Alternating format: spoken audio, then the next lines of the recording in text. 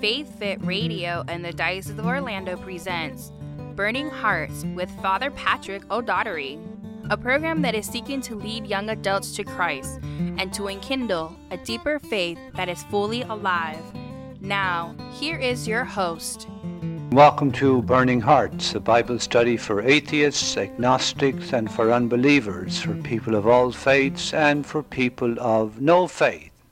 Last week I suggested to you that to understand the whole Bible from beginning to end, one simply had to understand marriage.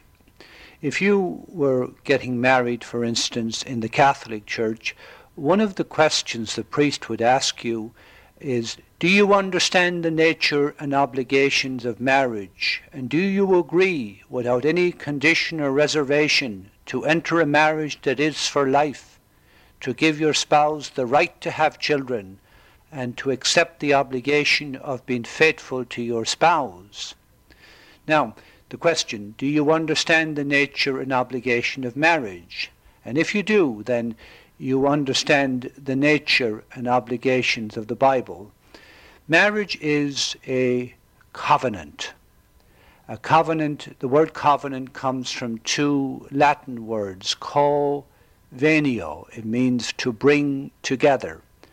And to understand covenant is to understand the basis of all society. Let me give you an example. Supposing, for the sake of interest, that you and I were Jews living before the time of Christ, and you happen to be a patriarch, the patriarchal leader of a tribal family. In the tribal family is your wife, their sons, and their wives. And then you have children and grandchildren perhaps, but very important, flocks of sheep and goats. Now the whole economy and the whole life of your tribes depends on the well-being of the sheep and goats. From the goats you would get obviously skins, and you could make tents to shelter you from the terrible heat or from the cold. You get food from the sheep, and from the sheep you get wool, milk, meat. Now if the sheep die, we die. So part of our life consists then of driving our herds of sheep and goats from watering hole to watering hole, from grazing ground to grazing ground.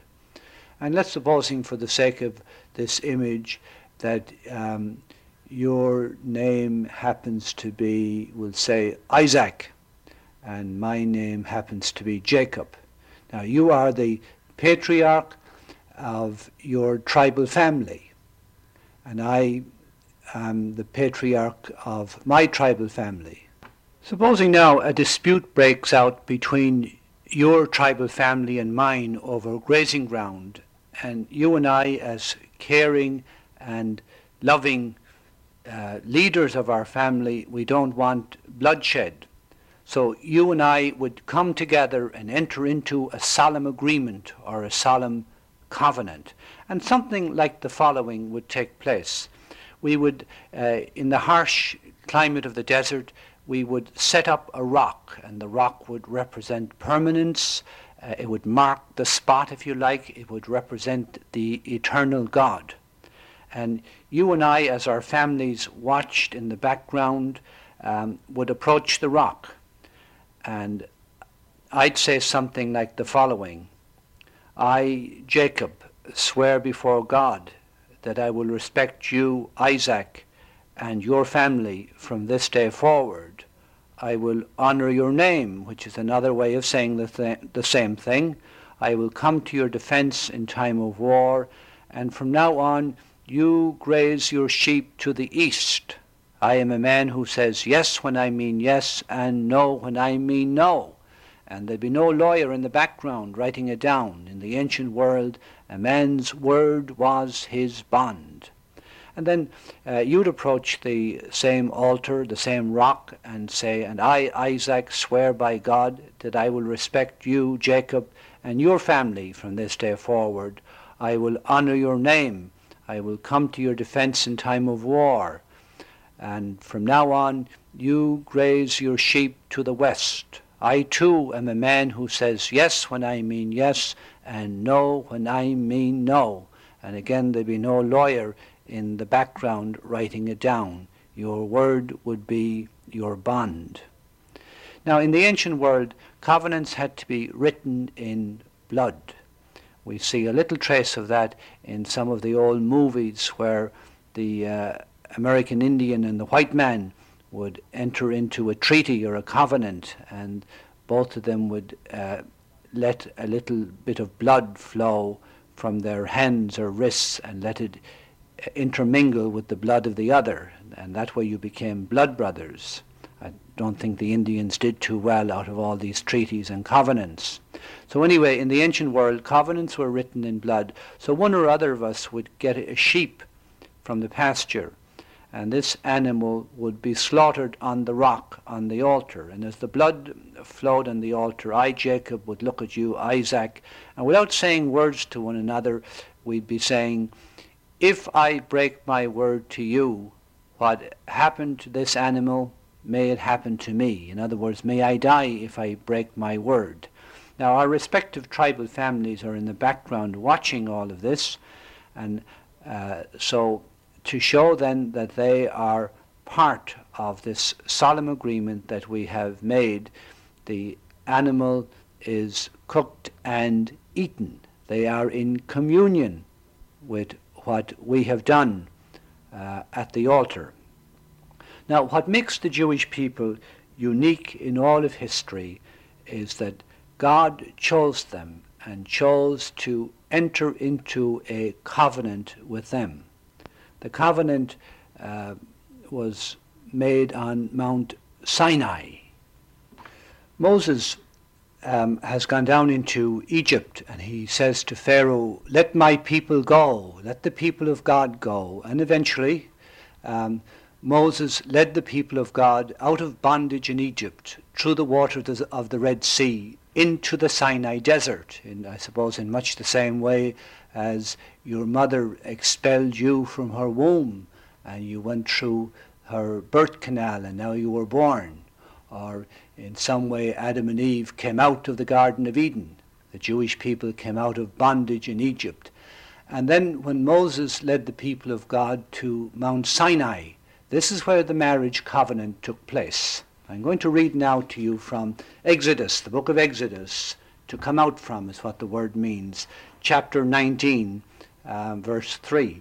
Moses then went up to God, and the Lord God called to him from the mountain, saying, say this to the house of Jacob, declare this to the sons of Israel. You yourselves have seen what I did with the Egyptians, how I carried you out on eagle's wings and brought you to myself. From this you know that now, if you obey my voice and hold fast to my covenant, you of all the nations shall be my own, for all the earth is mine. I will count you a kingdom of priests, a consecrated nation. Those are the words you are to speak to the sons of Israel. So Moses went and summoned the elders of the people, putting before them all that the Lord God had bidden him. Then all the people answered as one, all that the Lord God has said we will do.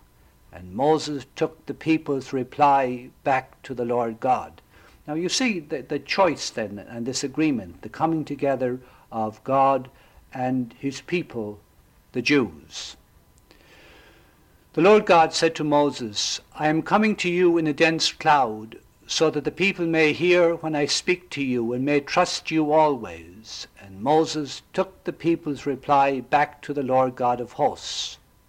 The Lord God said to Moses, go to the people and tell them to prepare themselves today and tomorrow. Let them wash their clothing and hold themselves in readiness for the third day, because on the third day the Lord God will descend on the mountain of Sinai in the sight of all the people. You will mark out the limits of the mountain and say, take care not to go up the mountain or to touch the foot of it. Whoever touches the mountain will be put to death. No one must lay a hand on him. He must be stoned or shot down by arrow, whether man or beast, he must not remain alive. When the ram's horn sounds a long blast, they are to go up the mountain. So Moses came down from the mountain to the people and bade them prepare themselves, and they washed their clothing. Then he said to the people, Be ready for the third day. Do not go near any woman.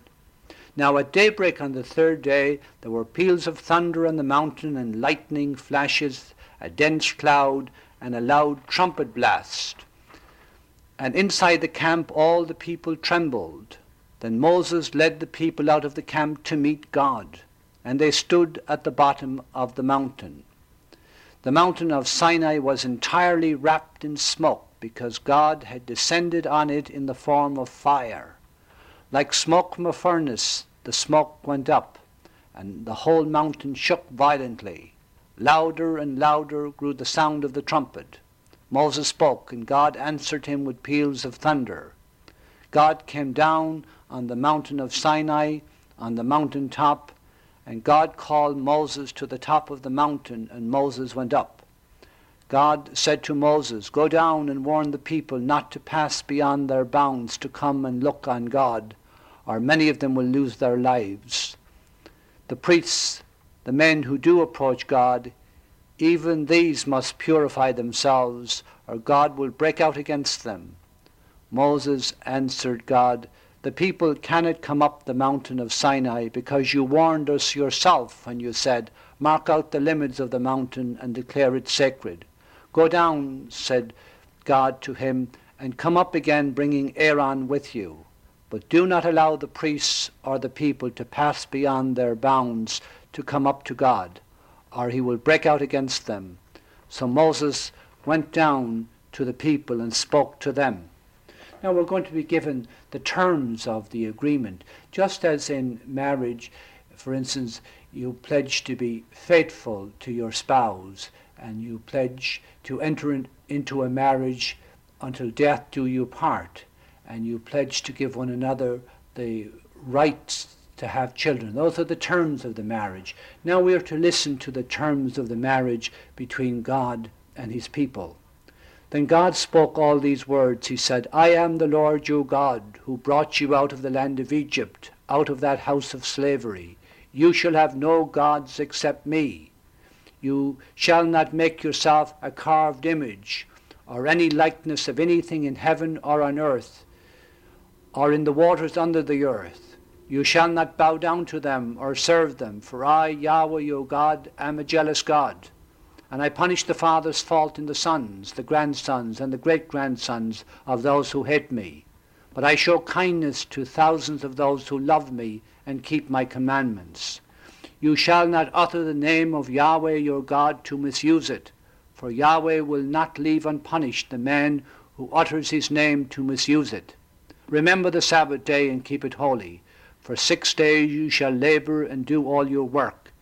But the seventh day is a Sabbath for Yahweh your God.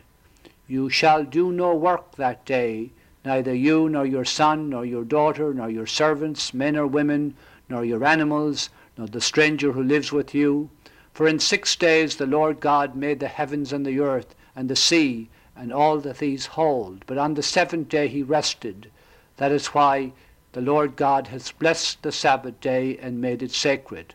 Honor your father and your mother, so that you may have a long life in the land that the Lord your God has given to you. You shall not kill. You shall not commit adultery. You shall not steal. You shall not bear false witness against your neighbor. You shall not covet your neighbor's house. You shall not covet your neighbor's wife, or his servant, man or woman, or his ox, or his donkey, or anything that is his. So these then are the terms of the agreement. God will be the God will be the God of the Jews, and they will be his people. God will be faithful to them, and they are to be faithful to him by keeping his commandments. From an earlier discussion, we were talking about how covenants had to be written or ratified in blood, and the same goes with this covenant between God and his people, the Jews. So you'll find a description of this in Exodus chapter 24, verse 3. Moses went and told the people all the commands of the Lord God and all the ordinances. In answer, all the people said with one voice, "We will observe all the commands that God has decreed." Moses put all the commands of the Lord God into writing, and early next morning he built an altar at the foot of the mountain with 12 standing stones for the 12 tribes of Israel. Then he directed certain young Israelites to offer holocausts and to immolate bullocks to the Lord God as communion sacrifices. Half of the blood Moses took up and put into basins, the other half he cast on the altar. And taking the book of the covenant, he read it to the listening people, and they said, "We will observe all that the Lord God has decreed. We will obey." And Moses took the blood and cast it towards the people. "This," he said, "is the blood of the covenant that the Lord God has made with you, containing all these rules." The people of God remained in the wilderness for a period of 40 years where they were tested by God. But they did fail the test.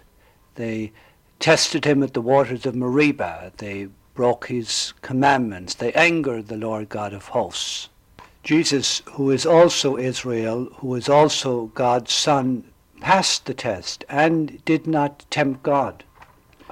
I bring you now to the 4th chapter of Matthew, where we will see the testing of Jesus, who is God's Son.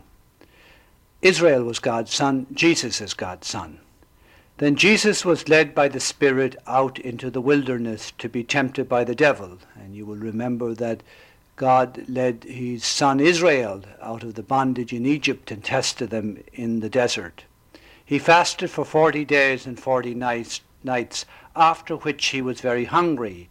And the tempter came and said to him, "If you are the Son of God, tell these stones to turn into loaves." But he replied, "Scripture says, man does not live on bread alone, but on every word that comes from the mouth of God." The devil then took him to the holy city and made him stand on the parapet of the temple. "If you are the Son of God," he said, "throw yourself down, for Scripture says, he will put you in his angels' charge, and they will support you on their hands, in case you hurt your foot against a stone." Jesus said to him, "Scripture also says, you must not put the Lord your God to the test." Next, taking him to a very high mountain, the devil showed him all the kingdoms of the world and their splendor. "I will give you all of these," he said, "if you fall at my feet and worship me." Then Jesus replied, "Be off, Satan, for Scripture says, you must worship the Lord your God and serve him alone." Then the devil left him, and the angels appeared and looked after him. So just as Israel's God's Son was tested in the wilderness for 40 years and failed the test, Jesus, also God's Son, was tested in the wilderness, but he passed the test. Jesus then came out of the desert and began to preach. He said, "Repent, the kingdom of heaven is close at hand." Now here is Jesus, Israel, God's Son, and after a life of obedience, he crossed the final Jordan into heaven. As you know, he died on the cross, crying out, "Father, into your hands I commend my spirit." But before he left, he offered us a covenant, and in and through this covenant, you and I may cross the Jordan, the final Jordan, into heaven. To the best of my knowledge, bridal customs at the time of Jesus took the following form. When a young man was proposing to get married to a virgin girl, there was no courtship or anything of that nature. What he did was he would go and pay a price for the bride to the bride's father. Now, this didn't mean that she was bought and sold. It simply meant that she had great value. And after the price was agreed upon, the husband-to-be, hopefully, would take a glass of wine, and he'd put this glass of wine in front of the bride-to-be. And if she drank from the glass of wine, knowing what she was doing, of course, they would be engaged to be married. At this stage, the bridegroom would return to his father's house and begin to build a bridal chamber. And the bride, for her part, every time she appeared in public, she would wear a veil over her face, because engagement among the Jews had the same binding force as marriage. You will remember that incident where it says Joseph was engaged to Mary, but they had not yet come together, and she was found to be with child, and he decided to divorce her quietly. So engagement had the same binding force as marriage. Now, not alone did she cover her face with a veil, but the girl and her bridesmaids would keep lamps, oil lamps, burning by their bedsides at night, because they never quite knew when the bridegroom would return. A lot would depend on how good a carpenter he was. But it wasn't that simple either. The groom's father had to approve of the dwelling chamber that he was building, or the marriage chamber that he was building attached to his house. You know, the God of Israel is very practical. A lot of young men, in their eagerness to consummate the marriage, might have thrown up some type of an old shack, and the heat of passion, if you know what I mean, might have knocked it down. So the father then had to approve of the dwelling. When the dwelling was ready, the father of the groom would say to him, "Now you can go and bring your bride home." And generally the custom was that the bridegroom and his attendants would set off for the bride's village, generally around midnight. And the custom had it that as they approached the bride's village, somebody would blow on the shofar or the ram's horn, and this sound would go all over the village, and somebody would shout out, "The bridegroom is here, go out to meet him." You see how practical the God of Israel is. He gives the bride a chance to get the cold cream off her face. Actually, the reason is it gives her a chance to trim her lamp and get herself ready.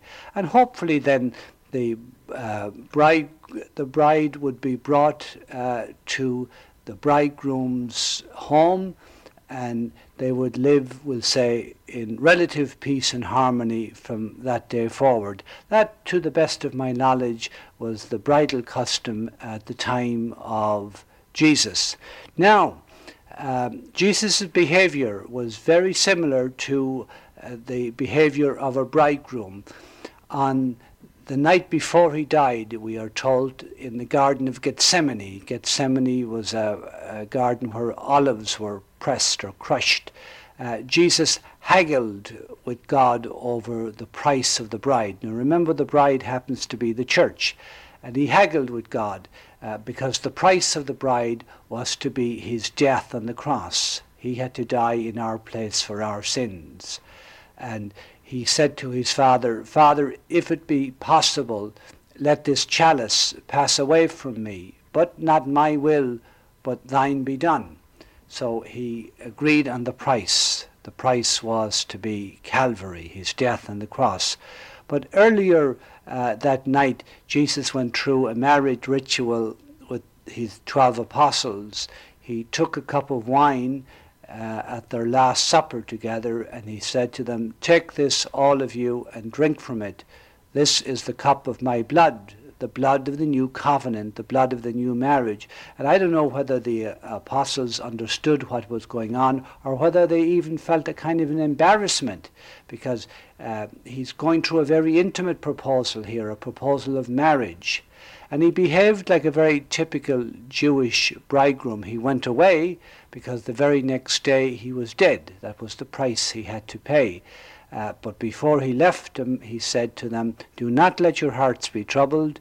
Do not let them be afraid. I go to prepare a place for you." Typical bridegroom. "And when I go and prepare a place for you, I will come back again and take you with me, so that where I am, you also may be." And when they asked him a very practical question, "When will you be coming back?" he says, "Only the Father knows." And what time the bridegroom will return for his bride. So the church then can be compared then to a bride who is awaiting the return of the bridegroom. Now, when will he return? Well, Paul says that the Lord will return at the sound of the archangel's trumpet. There it is again, the shofar, the ram's horn.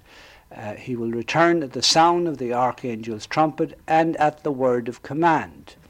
Now, the church then must remain pure in history as it awaits the return of the bridegroom, because she is married to Christ the bridegroom, and so must not give herself to other lovers, like, for instance, the world or the flesh or the devil. Now, perhaps now this parable of Jesus will make more sense. Then the kingdom of heaven will be like this. 10 bridesmaids took their lamps and went to meet the bridegroom. 5 of them were foolish and 5 were sensible. The foolish ones did take their lamps, but they brought no oil, whereas the sensible ones took flasks of oil as well as their lamps. The bridegroom was late. Christ delayed his coming, and they all grew drowsy and fell asleep. But at midnight there was a cry, "The bridegroom is here, go out and meet him." At this all those bridesmaids woke up and trimmed their lamps. And the foolish ones said to the sensible ones, "Give us some of your oil, our lamps are going out." But they replied, "There may not be enough for us and for you. You had better go to those who sell it and buy some for yourselves." They had gone off to buy it when the bridegroom arrived. Those who were ready went in with him to the wedding hall, and the door was closed. The other bridesmaids arrived later. "Lord, Lord," they said, "open the door for us." But he replied, "I tell you solemnly, I do not know you, so stay awake, because you do not know either the day or the hour." And so the church remains on in history as the bride of Christ, and it doesn't know the day nor the hour. Now, in case you might be thinking to yourself, I'm making a lot of this stuff up, I'll draw your attention to the epilogue, the conclusion of the book of Revelations, and I'd ask you to pay particular attention to the reference to the Spirit and the bride crying out to Jesus, "Come, come, Lord Jesus." "I, Jesus, have sent my angel to make these revelations to you for the sake of the churches. I am of David's line, the root of David and the bright star of the morning. The Spirit and the bride say, 'Come.' Let everyone who listens answer, 'Come.' Then let all who are thirsty come, all who want it may have the water of life and have it free. This is my solemn warning to all who hear the prophecies in this book. If anyone adds anything to them, God will add to him every plague mentioned in the book. If anyone cuts anything out of the prophecies in this book, God will cut off his share of the tree of life and of the holy city which are described in the book. The one who guarantees these revelations repeats his promise, 'I shall indeed be with you soon.' Amen. Come, Lord Jesus. May the grace of the Lord Jesus Christ be with you all. Amen." The prayer of the early Christian church was, "Maranatha, come, Lord Jesus." They were waiting and calling out for the return of the bridegroom from heaven.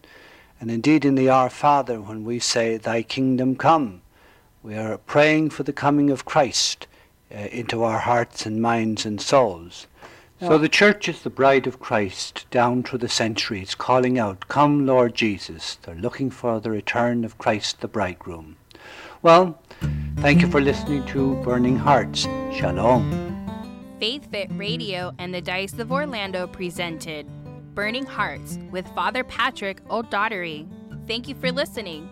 Check out the podcast at faithfitradio.org and tune in next time.